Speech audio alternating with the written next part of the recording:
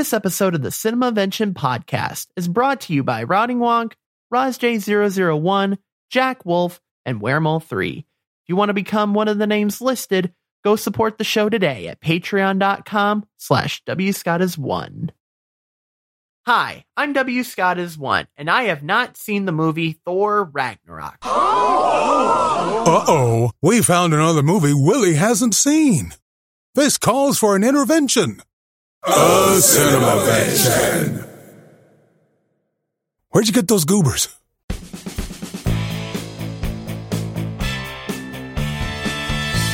Hello, everybody, and welcome back to the Cinemavention podcast, where we review and discuss classic movies that I should have seen long ago. Today, we'll be discussing the movie Thor Ragnarok, which my guest has seen before. Joining us again from the Ritual Misery podcast, please welcome back Kent Valor to the show. Kent, welcome back, man. So good to have you back, man. It's been so long, man. These are great. I'm glad you had me back. I always sign up for the movies that are my favorites, and you always bring me back for them, and I appreciate that. Thank you. Absolutely, man. And you were telling me before we started recording, like, this is like one of your top 5 movies of all time for you, right? Like, this is high up there for you. Oh, man, that's really hard to put it in a list. Like, is it top 5? Top 10 or but it's way up there. It is definitely way up there. It's one of it's definitely one of my favorite MCU movies. It's actually probably my favorite MCU movie. If we just base it on how many times I've seen the movie, then yeah, it's my go-to MCU. Interesting. Yeah. So we'll have lots to say about it, I'm sure. So let's go ahead and get right into the stats for this movie. So Thor Ragnarok is available for rent or purchase on DVD and Blu-ray in physical stores and on all major internet distributors, and is available to stream on Disney+. Shock, I know. Thor Ragnarok was released by Walt Disney Studios Motion Pictures on November 3rd, 2017. And this is interesting, too, because 2017, I started game night in 2017. And so it's like this movie came out then. It's like, I didn't know, The movie was directed by Taika Waititi and stars Chris Hemsworth, Tom Hiddleston, Kate Blanchett, Idris Elba, Jeff Goldblum, and Tessa Thompson, just to name a few. There are lots more actors that I didn't even mention. The IMDb is full of them. The movie had a budget of $180 million and made $855 million in the theaters. Not bad. Kent, I assume you probably saw this movie in theaters, right? Opening night. Yes. Yep, I figured. Yeah. And so opening night, and you've been following the MCU like ever since it started, right?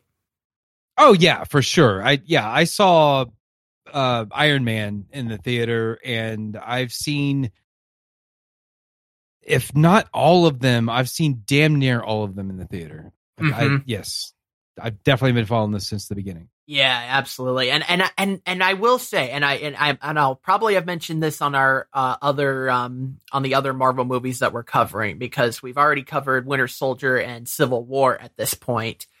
And I have the same gripe as always when it comes to the MCU. And I hope this is something that Marvel can hopefully fix moving forward. But the fact that I have to see like so many movies before I can see Guardians 3, like, I don't like that personally as like a first time watcher. Like, that is such a big task, and it's only getting harder the more movies they release, Yeah. Well, movies, TV shows, all sorts of stuff. I don't know that it's required. I mean, you could go into this movie cold and still enjoy it, I believe. Are you going to get all the context? Are you going to get all the jokes? No, of course not. But there's Easter eggs and things in there for people that read the comics as well. A lot of the stories, like the Battle World stuff, and like just there's so much from the comics that's thrown into this movies as like background references and in jokes, and just little Easter eggs and things that like as big a fan as I am, like I don't even get them all. So it's one of those things like it's how much do you want to invest into this franchise? If you're all in, then you're all in. If you just kind of want to be casual, then screw it, be casual. Yeah. And maybe you won't like a certain movie as much as the super fan because he gets all the context and you missed it, Yeah. So. Well, and Thor Ragnarok, I think, to its credit, I think Thor Ragnarok, for the most part, there's a few references that are talking about previous movies. By and large, though, from my recollection, it's a pretty standalone movie. I guess except for the fact that if you haven't seen the previous Thor movies, maybe, then there might be some context you're missing because of that as well. Well, and then there's like, even just the whole idea of Hulk. Like if you don't know who Hulk is, like if this is your first experience with the MCU, and for somehow you've never read a Marvel comic or aren't familiar with the old 70s TV show about the Incredible Hulk, and Hulk shows up, like there's a lot of, it's obviously a very exciting moment of the movie, but if you've got no history with that character, then it's just going to be like a flat tire. To be fair, though, even if you haven't seen anything, which honestly, like given, again, it's the same problem as Star Wars, right? Like if you've been in society long enough, you'll know at least tangentially what the Hulk is, what his powers are and all of that. That's fair. Right? Yep. And so I don't even think you have to have seen a previous. In fact, I would say you absolutely don't need to see any of the previous Hulk movies to enjoy this one. As long as you have a very basic understanding of Hulk, you won't miss hardly that much. Yeah, that's fair. Yeah. Yeah, and there's like jokes in there, like especially when he's Banner. Yeah. There's jokes about Tony Stark and stuff like that. Right. Which if you're a noob, like, it'll go right over your head, but oh well, like it doesn't impact the story. It's just a little extra stuff. Yeah. For the real ones. Absolutely. Yeah, no, and I will say, to Marvel's credit for this particular movie, that is very true. If you do go into this one and this is your first like movie you're seeing, there's not a whole lot you're missing, really, because they don't really reference a whole lot of other movies in this one. But I think the only other movie that really does this to perfection, well, like in the later, like phase 2 and later, I think the only movie that does it better probably is Guardians of the Galaxy 1. Yes. Yeah, absolutely. For Guardians of the Galaxy Volume 1. I will say too, because there was someone that I was talking to that kind of what's the word? Made me feel bad for watching Black Panther before I watched Civil War. And after watching Civil War, I get why they said that. However, I don't regret watching Black Panther before Winter Soldier, honestly. No, that's fair. I mean, there is context to the character. Like, you're kind of expected, the audience is kind of expected to already know who Black Panther is when you start the movie Black Panther. But once you get past that, like, assumption, but you don't even need then, to have seen anything. But even then, in the first Black Panther movie, and I talked about this with Owen, the first Black Panther movie, like, they explained like the beginning of, like, they explain the origins very well. Like, there's like that one scene that's referencing Winter Soldier, and that's literally it. That's it. Everything else is completely original. As far as like not referencing anything else in the Marvel universe. So that's fair. Well, because like because the original introduction to the Black Panther character, you don't know really anything about him. It's just he's this guy that he's from a country called Wakanda, and I guess he's got some kind of powers. Yeah, and that's all you really need like, to know. Really, yeah. But anyway, we're getting sidetracked here. That's a different movie. We're getting sidetracked. Back to Thor here. So I will say this, because you, the listener, the viewer, might be saying to yourself right now, why is Willie starting with the third Thor movie rather than Thor or Thor: The Dark World? And to preface this assumption you might have, which is a fair assumption, I will say, I have at least watched a recap of each of those two movies. I have not watched those two movies in full. However, based on you and others' guidance, I was basically given the clear to, as long as you see at least a recap of the first two movies, that's all you really need to, in order to get like the main premise. Yeah. Yeah, well, I mean, there's the purist like me that's like, start from Iron Man and just watch everything that's come out. Right. Mm-hmm. But if you're just trying to kind of get an overview, right, of the MCU, like catch the highlights, you can skip Thor and Thor 2. Especially like to provide context for this, and like I know you're building to Guardians Volume 3.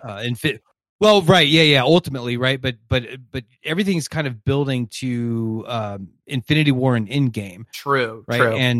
and to get all of the context so that you fully understand what's happening and who these characters are and what's what the situation is.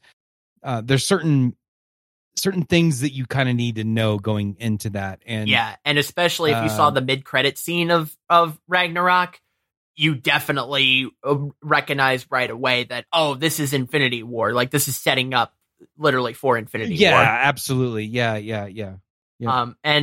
And also too, like you were saying too, that the Dark World, like Thor: The Dark World, you were telling me that it was by no means bad. But you were saying it's kind of one of the weaker Marvel films, kind of, in your opinion? Yo, absolutely. I think that's a popular opinion. There's like Iron Man 3, Thor: The Dark World, like a couple others in there that like kind of universally like, skip those. Yeah. Now, again, if you're a purist, if you're a completionist, like, definitely watch them. There's valid stuff in there. I think the way I described it to you before, like a few weeks ago, I said that, I think all of the Marvel movies are good, right? But if you've got 30 plus movies, like something's got to be the least good. Yeah, and I'm pretty sure Thor: The Dark World is the least good. Yeah, no, and to be fair, that is not a knock on Dark World. It's just that not all movies can be box office record breakers. That's fine. Not all movies can be Thor Ragnarok. and that's fine.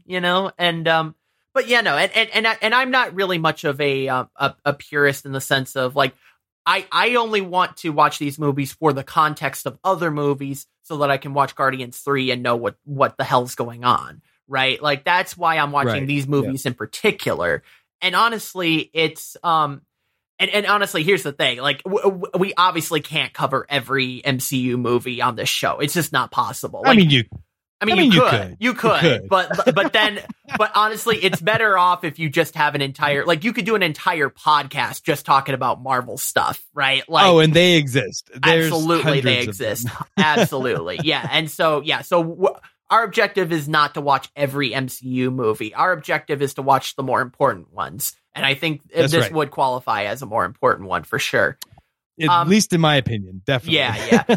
But I will say that because I've only seen a summary of these two movies, Ken, you'll have to help me out here on some of the details that I may have missed on this, because I guarantee you there is some stuff that I have missed. Sure. But from what I can gather from the first two movies is that Thor is basically bestowed this hammer by Odin. Loki is jealous. He just tries to destroy the Earth to get it for himself. And both Thor and Loki are able to go between realms via the Bifrost. And one other thing that happens in the last movie, spoilers if you haven't seen Thor: The Dark World. Spoiler warning here. But Thor and Loki's mom dies in the Dark World. And to add insult to injury, Odin dies in Ragnarok too. And also the fact that Loki you assume dies in Dark World, but as we find out, not exactly. But am I getting the gist of it right? Pretty much. Yeah. It's a little more complex than that. Sure. Loki's a very complex character. It's not just about the hammer. I think it really boils down to the love of his father. Sure. Like the Odin's love. Well, and you learn too that like Odin's not his biological father. He's a frost giant by birth. So I mean, there's a whole complexity to it. It's it's the love of his father. It's the jealousy for not just the hammer, but also that Thor was the favored son. He was deemed to be the prince of the realm, the heir apparent to Odin's throne. Right. Throughout their childhood, Loki and Thor were like pitted against each other a lot. Yeah. Like in contests. Sometimes just sport, but sometimes like literally like Odin would pit the boys against each other to see who would be the better fill in the blank. Yeah. And Thor was just, the natural, gifted. Kind of a messed up relationship when you put it that way. Sure. And this is kind of an MCU theme too, because you remember in Guardians, you had Thanos putting Gamora and Nebula. Thank you. Yeah, I was blanking there for a second. Yeah, Gamora and Nebula against each other in a similar fashion. So there's a lot of that. It's very complex issues, but yeah, I mean, you got the gist of it, right? There's a jealousy of Thor with Loki. So yeah. And so with that in mind, we begin with Ragnarok. And when we begin this story, my first thought was, wait, are we in hell? Because that's what it looked like to me. But he's been captured by this fire demon, which I found out after the fact. His name is Surtur. But it doesn't last long because, of course, his Thor's hammer is able to easily break him out of the chains that he's in.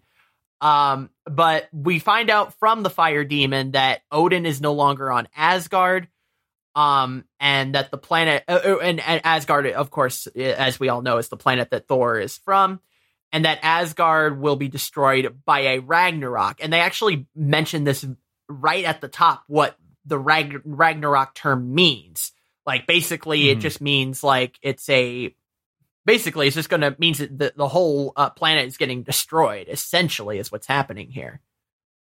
I mean, it's kind of like it's very similar.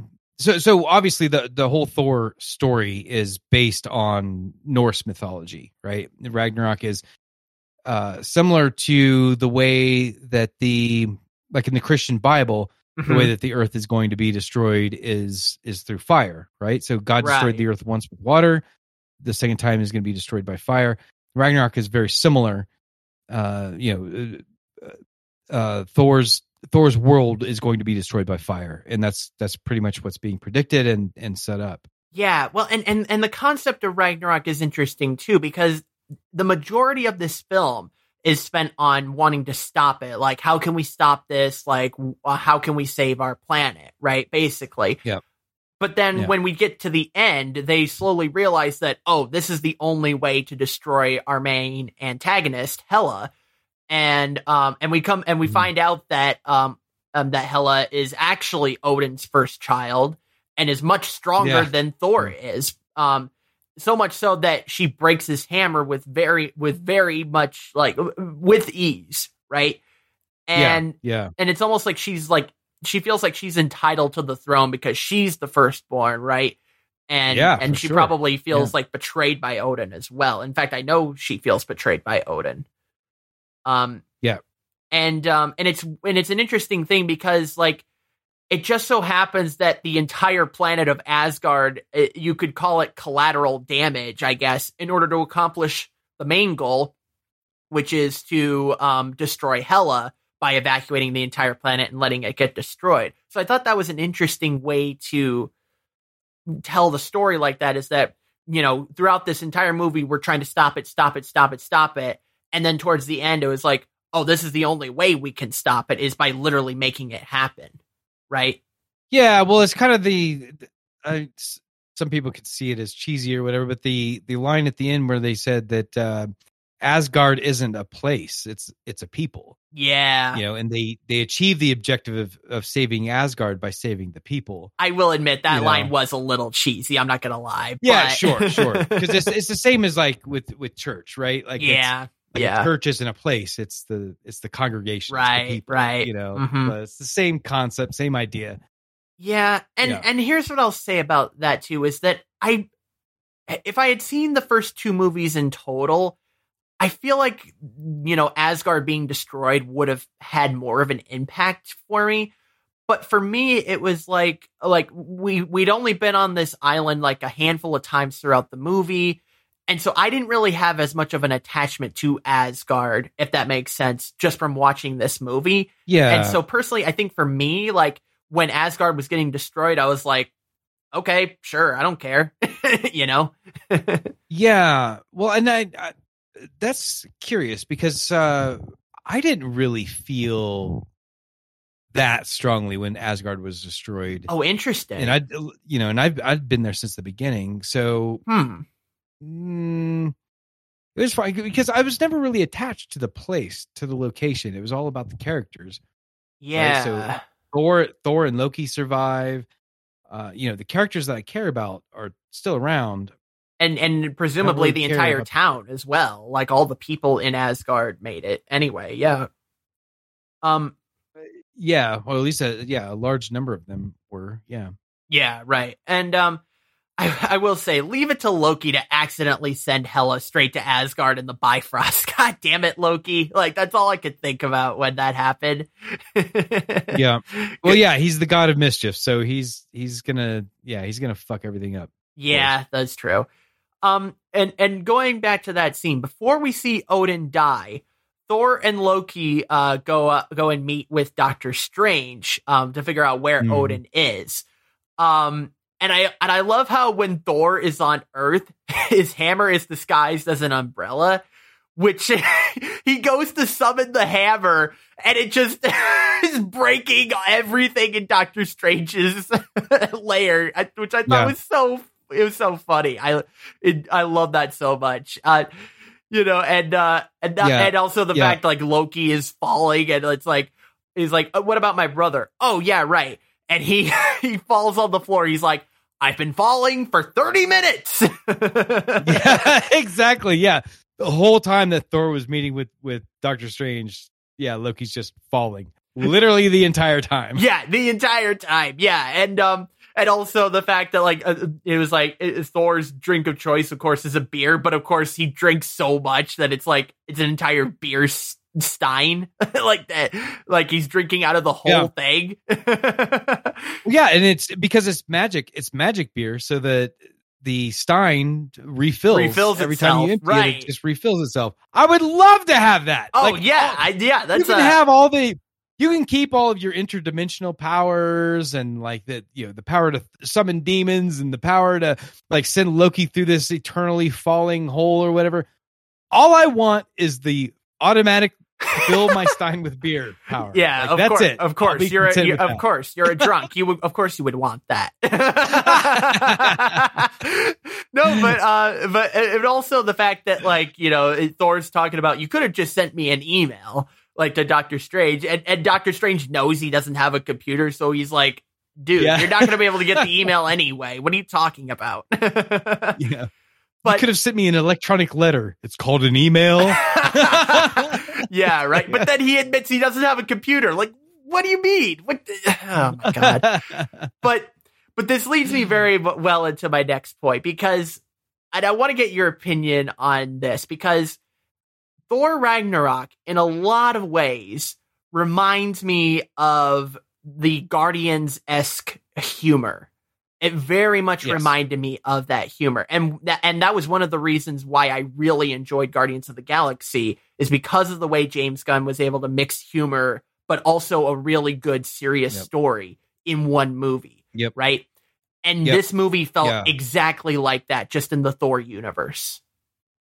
Yeah, for sure. For sure. Taika Waititi and James Gunn had the same mentality, I guess, going into these movies, because a lot of filmmakers want to be like overly serious. In fact, like the whole comic book movie genre has suffered from that over like historically, because people want to go in and make a serious film, but it's about comic book characters with superhero or superpowers. Like you have to walk a very fine line to make it a fun, good movie and also tell a serious story. Right. You can't do that without injecting humor. And James Gunn and Taika Waititi both understood that. Mm-hmm. If you want to tell a good movie with this level of silliness, like you kind of have to because having these weird, crazy powers is kind of silly if you think about it. Yeah. Right? Like it doesn't make sense in a logical, like real world type of situation. Sure. And if you can kind of poke fun at yourself and like kind of put the movie up to a mirror, right? And you kind of like add to the silliness. You know what I mean? Like I think that was the magic. I think that's the magic of those two franchises. Absolutely. Yes. Or at least the Taika Waititi Thor. Well, you know what? I'm not even gonna comment on the newer movie. We're not talking about that. We're just gonna talk about Thor Ragnarok. Well, and James Gunn's Guardians movies. Yeah, because they share the same DNA. And apparently that was because from what I understood, like because I spoiler alert, I listened to the Spoiler in Time episode where Tom and Brian talked about this movie, like all the way back when it first came out, and that was something that they pointed out was the fact that the comedy-esque style of this Thor movie was kind of different from the previous two Thor movies. And I can't comment on that because I haven't seen the other two. But would you agree with that? 100%. Like there was already a little bit of comedy in the Thor franchise. So like Thor is kind of introduced as this like fish out of water character. He talks very like old, it's like, I don't want to say old English because that actually means a thing. It's like an older way of talking. Right. He doesn't understand Earth customs. And so there's a lot of comedy built around that aspect. Right. And then, so they kind of built on that, but also like Thor spent a lot of time on Earth at this point, or Midgard as he calls it. Right. Yeah. He spent a lot of time on Earth at this point and he kind of knows their customs, but he's still Thor, you know, and he's, you know, he likes to have fun. He likes to kick ass and he likes to have adventures, and like you can still play with that in a fun way, without making him just, you know, without recycling the same jokes, right? Because you can't tell the same, you know, that he doesn't understand how a toilet works. You can't tell that joke in 3 movies. Like it only works once, you know what I mean? Because then you understand a toilet, and then it's, you know, whatever. So you got to come up with new stuff. And going back to what you said earlier about, you know, everyone, a lot of filmmakers want to make serious films, and it's like there's absolutely a market for that. Like I don't think we're trying to say that like every movie should be as funny as these movies, but it absolutely, helps in a comic book story, like you said, and that's why I enjoyed it so much, and you know, just to go over my so here's what I'll say is that we see that Thor returns to Asgard in the very beginning. And we also see them doing a play recreation of basically what happens in Thor: The Dark World with Loki, but we don't know it's Loki at that time, watching the performance and making all kinds of quips during it, disguised as Odin, right? Yes, and I loved it. Yeah, I did too. And to be fair, I already kind of knew Loki was a sneaky guy from watching the Avengers, of course, right? Because he's the villain in the Avengers, right? But it was interesting this time around to see Loki. I would call him more as not even like I certainly wouldn't call him a hero by any means, but he's sort of like, but he's not an antagonist either, especially in this Thor movie, right? I can't speak for the other two Thor movies, but he's sort of like the anti-hero of this movie rather than the villain role that he played in the Avengers, which I thought was an interesting way to take that character, right? Yeah, and Wermel in the chat even uses the term anti-villain, and I think that might be accurate. Yeah, because he's a villain archetype. Like he's like, as a character, he's a villain. Yeah, but he's not being a villain in this movie. Like he's doing some things that are like bad guy things, sure, but he's doing it for the greater good. Yeah. Question mark? I could see that. Yeah. Like, because he is, you know, he is the god of mischief. He is like this sneaky character that's got his own motives, and he's never forthcoming with them. you never know, right? You don't know why he's doing something, but it seems to be like, for the most part in this movie, the things that he's doing turns out to be for the betterment of other characters, and like for Thor's benefit, and so on and so forth. Yeah. I really like that term, anti-villain.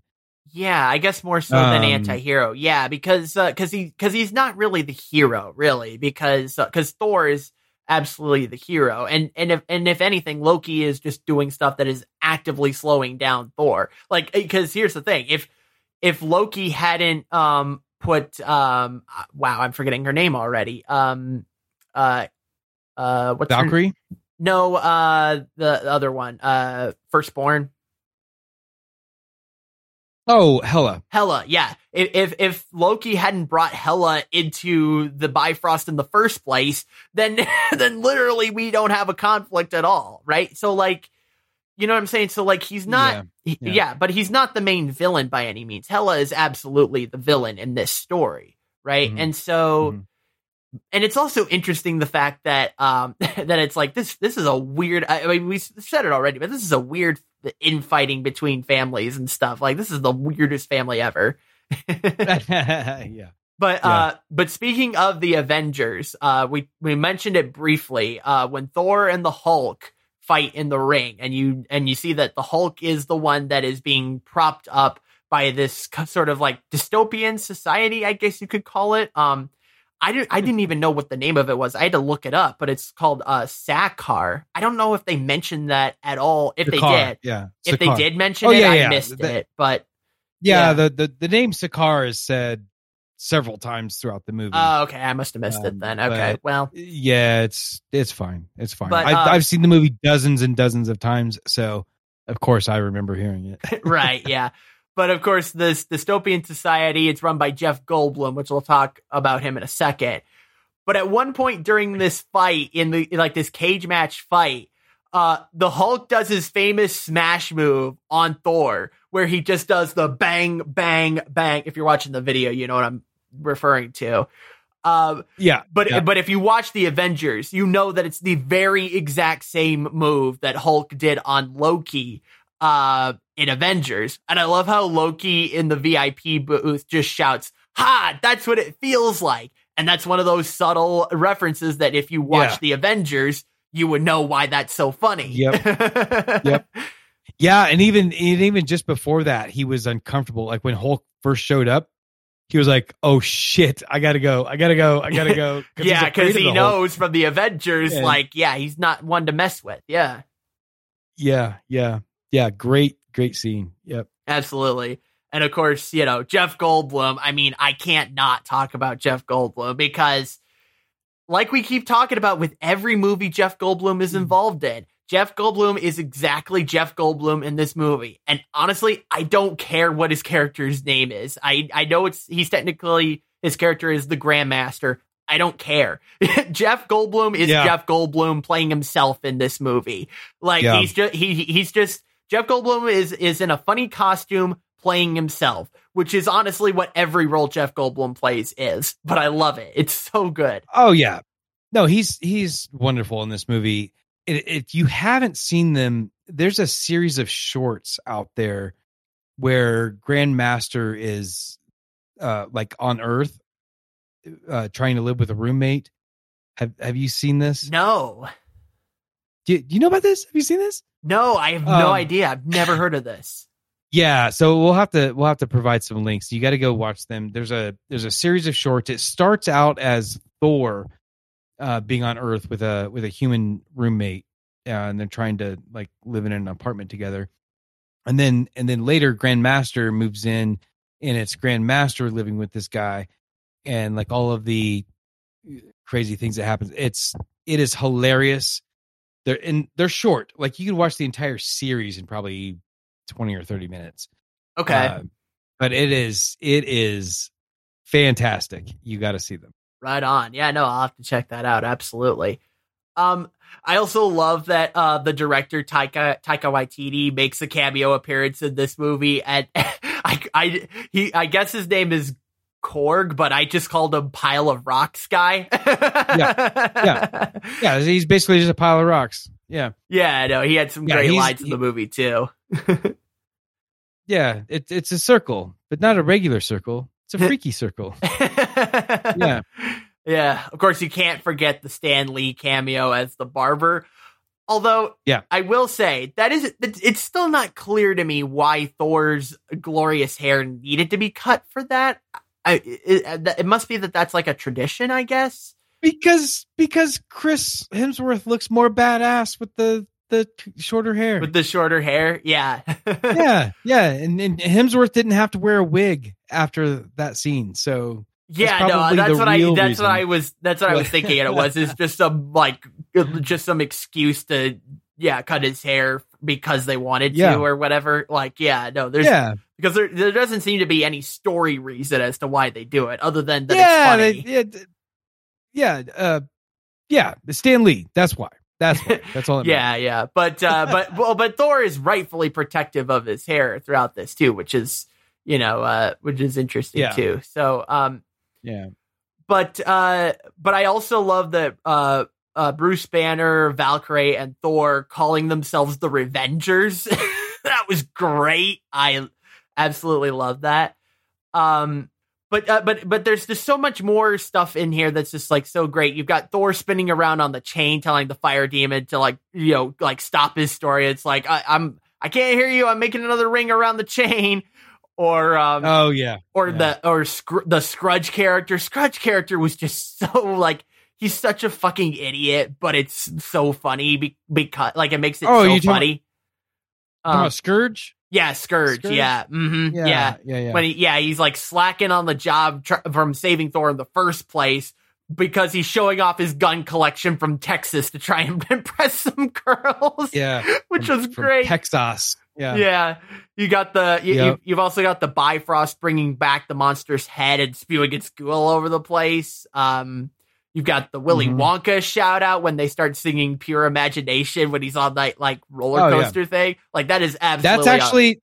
Yeah. So that scene right there is the first time they actually say the name Sakaar, because one of the voices is like, "Welcome to Sakaar." Oh, I completely missed that then. Okay. Yeah. Fair enough. Yeah. You've also got, I mentioned Bruce Banner, but you've got the Hulk literally butt ass naked in a hot tub, by the way. And at one point we get to see some Hulk ass cheeks in the movie. Yeah. I don't know if you noticed that, but that was great. Oh yeah. Everybody noticed that. And Hulk's ass. Yeah. Not to mention the fact that they get into an insult contest, Hulk and Thor. I could go on and on and on, but that's what was so great about this movie to me is that I keep calling it Guardians humor because I don't know how else to describe it other than that. But just all of these moments put together, it just made it such an enjoyable movie. And I almost didn't really care about the story at a certain point just because it was so funny, Yeah. Yeah. And the humor is really what brings me back to this movie over and over and over again. Mm-hmm. Because it's so tightly written. It is good. It is comedy. It not just pure slapstick or stupid comedy. It's earned jokes. And it's, like I was saying with the, people that have watched all of the things that came before, you're rewarded for that because there's jokes upon jokes upon jokes that are funnier if you understand the reference that they're making to some previous thing, like you were saying with Loki, when Hulk beat up Thor and he was like, that's how that feels, you wouldn't know that if you hadn't seen Avengers, right? And there's just a ton more of those moments that are that's so much funnier because I understand what they're talking about. It's great that the comedy is top notch. It's the best that there's been in the MCU. And I'll say that even in light of the Guardians movies, I think interesting because I do slightly prefer Guardians, but it's very close because Guardians is right behind Ragnarok in my book. Absolutely. Yeah. And Yeah, no, and I did enjoy that one. I'm curious to find out. And I hate to put you on the spot here, but do we know who directed Love and Thunder? Yeah, it was also Taika Waititi. Oh, it was also Taika Waititi. Okay, yep. Interesting. Yep. Because I have been told that for Guardians 3 purposes, I'm going to be watching the first 20 minutes of that film. Because from what I've been told, there's a Guardians tie-in at that point, right? Yes, absolutely. Absolutely. And yes. so you will see the Guardians in roughly the first 20 minutes of that movie, and then you can just do a recap video on YouTube for the rest of it. Yeah. Well, I think I'll end up watching it later anyway in full, but for the purposes of getting to Guardians for now, I'll probably do that. But yeah, I'm curious because I have to imagine them bringing Taika Waititi is an intentional choice because of how well Ragnarok did. I have to imagine because I would imagine not having seen Love and Thunder, but knowing that Taika Waititi directed it, I'm like, oh, this is going to be just as good, if not better than Ragnarok then. Well, I'll save my opinions about that movie. Oh, no. Is it not? Oh, no. Well, all right. Oh, well. Well, remember what I said. There are no bad MCU movies. All right. Fair enough. But that being... Anyway, yeah. That's a different podcast. Okay. All right. One other thing that I noticed in this Thor movie, and I don't know if you noticed this too, all of the women are badasses in this film. I don't know what it is about this particular film, but like all the women are absolutely incredible in this. And I'm not entirely certain why this movie in particular, but whatever, man. Like it's great that that they're just kicking ass in this movie, and it's fantastic. Well, I think I think that's one of the things that the MCU has tried to do is make strong women characters. This movie in particular definitely highlights some women characters as being badasses. But there's also like you were talking about Black Panther earlier. There's some badass female characters in Black Panther. Oh yeah, right. Black Widow is a very, very strong female character. Absolutely. That's kind of an MCU staple, and this movie definitely highlights a couple of particular badasses. Right, because you have Hela, of course, because she's destroying all those Asgardian warriors like it's nothing. But like I mentioned earlier, she's hella, hey, hold on. Oh yeah, she's hella strong. Okay, all right. Sorry, that's my one dad joke. But Valkyrie also as well. Like when Thor first lands in like the sort of like trash heap or whatever, and he's getting attacked by all these. I don't even remember. It wasn't people. It was like some sort of creature, wasn't it? Or no, it was people, wasn't it? Yeah, it was like it's these scavenger, like rogue, like pirate like characters. Yeah, but she arrives and is just like bam, bam, bam, bam, bam, like with her gun. It was just it was great. But you mentioned Black Widow just a moment ago. But we do see a brief cameo of Black Widow in the helicarrier, I guess it is. Oh right, because she is able to like tell the Hulk, like to calm the Hulk down and to stop being angry and return to Bruce Banner. And what we learned from this movie, by the way, is that Bruce apparently has been stuck as the Hulk for 2 years at this point. Like he has not been able to transition back into Bruce Banner.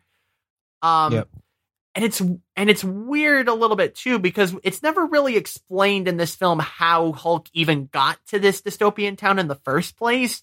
Like it's more just like he just shows up and he's like the main guy in this world all of a sudden, and he got ingested by the butthole, the giant butthole in the sky. Yeah, devil's anus, I think they called it, right? Like, I think so. Oh, speaking of Bruce Banner, that reminded me of another scene where where he's about to tell Valkyrie, it's like, you wanted to know what my secret was? Here it is. and he jumps out of the ship and he's thinking he's going to switch to Hulk, but then he just falls flat on the bridge as like hadn't switched over yet. That was great too. That was funny. Yeah, that was hilarious. But I want to go more briefly into Valkyrie, because she was a very interesting character in this movie, because we learned that she is in fact an Asgardian, and we're trying to figure out like why she's like so hesitant to return to Asgard, because and we find out that basically she was a part of a group of warriors who helped destroy Hela originally in the beginning, when Odin basically banished her for, doing all these bad acts, right?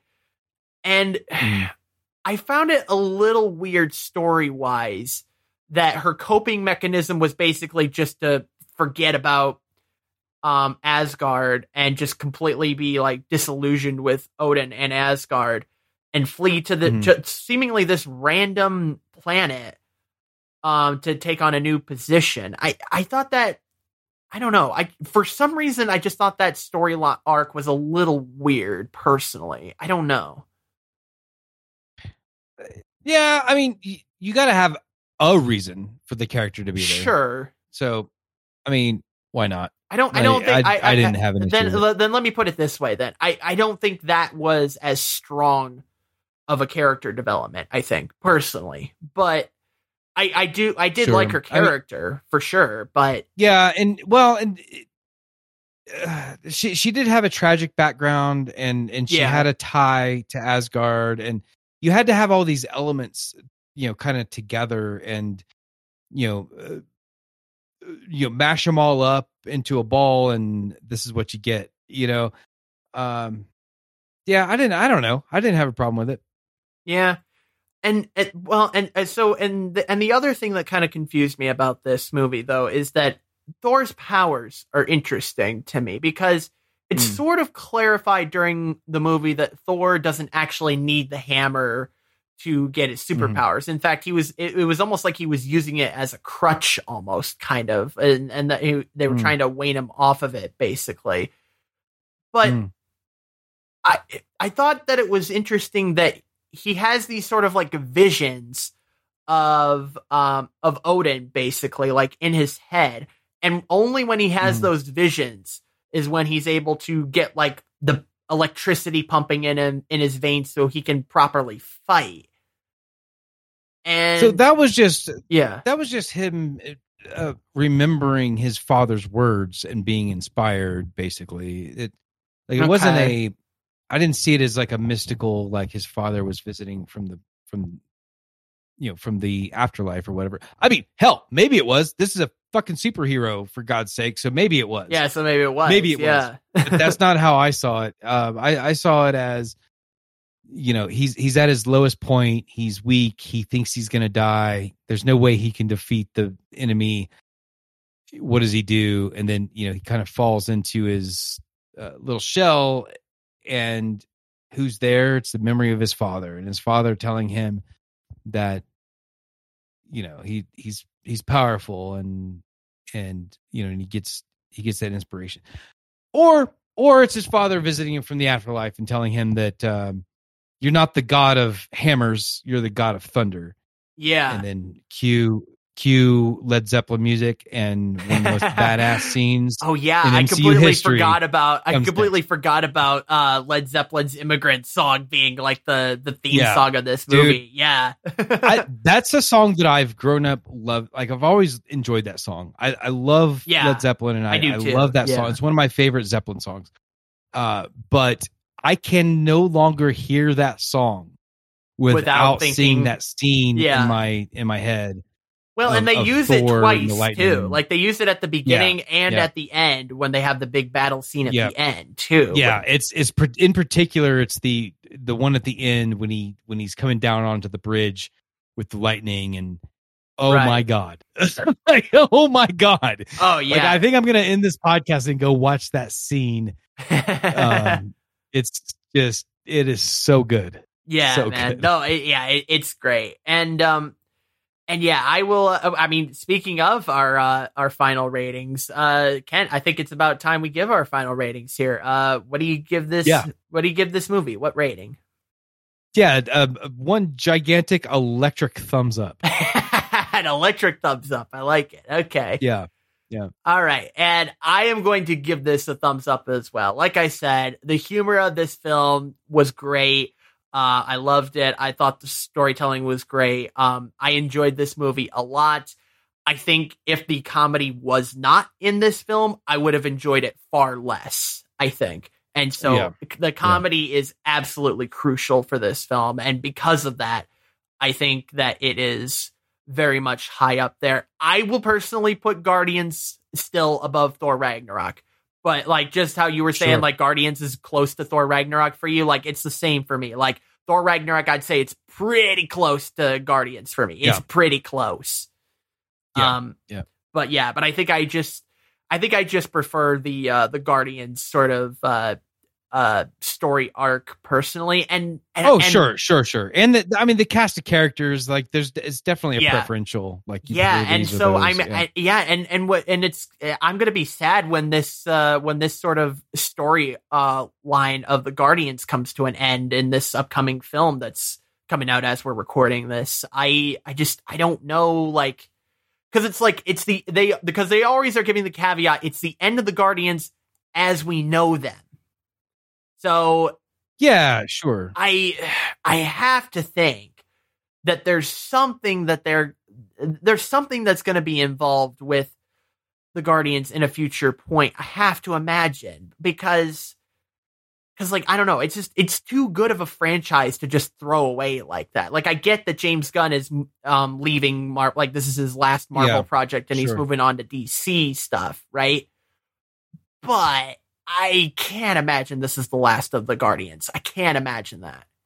But I guess we'll find out. I think we'll definitely see them. We'll see them in other properties, I'm sure. Yeah, no, because I'll tell you what, if it is truly the end of the Guardians, it's a damn shame because it's a great story arc. And personally, I still put the Guardians as my favorite MCU movie, like, franchise. Like I even after seeing Avengers and all the other like Infinity War, and we're about to watch Endgame soon. Like, we're about to watch both Infinity War and Endgame, and I still think that Guardians is still better than all the other ones. Sure.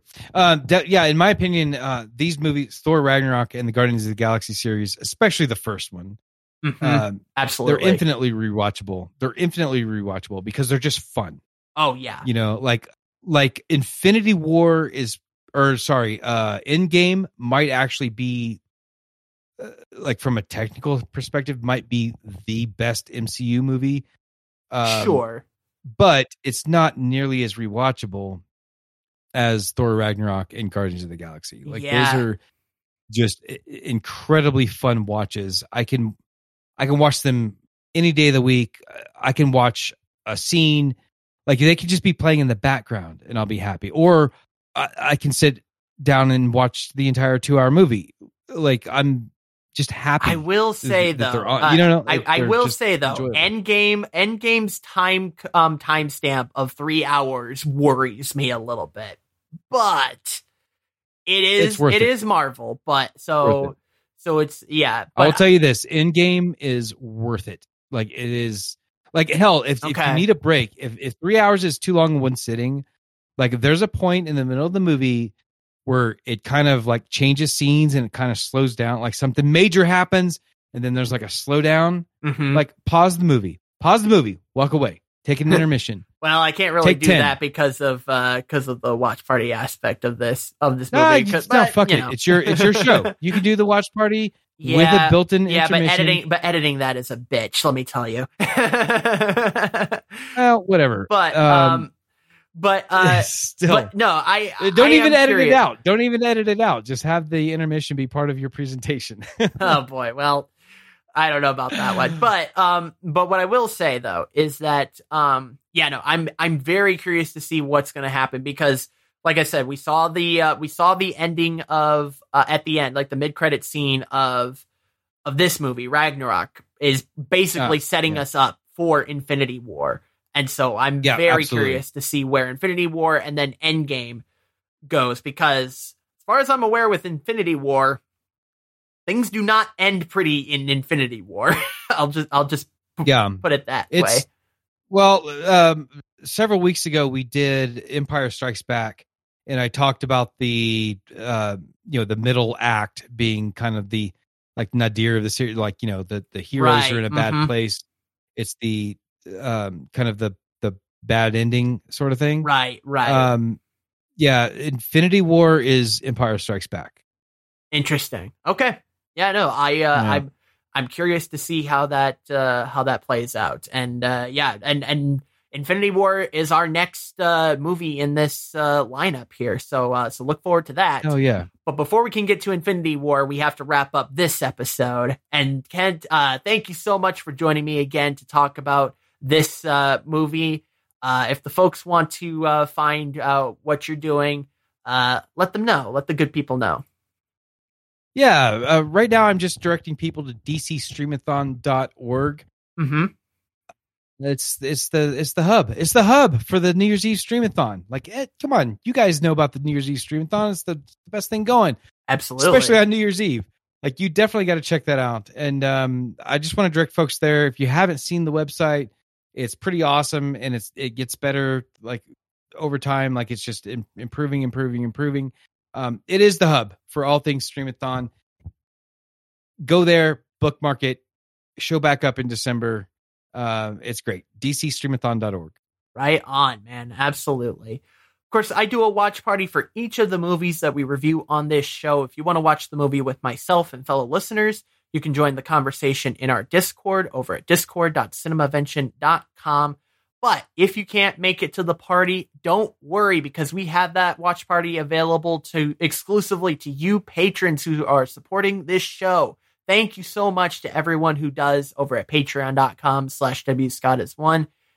It is absolutely, I can't thank you guys enough. Thank you so much for continuing to power this show and keep it going. Don't forget that I'm live twice a week playing games with the community on my Twitch. You can check that out over at twitch.tv/WScottis1. If you want to send in your thoughts about the movie we discussed today, the Discord is a great way to do it, but you can also send an email as well. The email address is email@cinemavention.com. And to see all the previous movies we've covered on this show, you can head over to cinemavention.com. And while you're on the website, if you have not subscribed to this podcast, I can't tell you enough how much subscribing really helps people find the Cinemavention podcast. Click on that subscribe link and choose your favorite podcatcher of choice. There's also a link to the direct RSS feed. We've made it super easy to subscribe to the podcast. So please do that. Thank you to Kevin MacLeod for the intro and outro music. You can check out his work at incompetech.com. And as I mentioned, we'll be back next week to continue my Marvel journey to get ready for the new Guardians film. Our next film is a big one, folks. Avengers Infinity War is our very next movie. And this is a great next movie to cover because it perfectly picks up right where Ragnarok left off. So I cannot wait to watch Infinity War. That's going to be a fun time, I am sure. And I hope that you will be here when we talk about that movie. Until then, we'll see you next time. Diamond Club hopes you have enjoyed this program.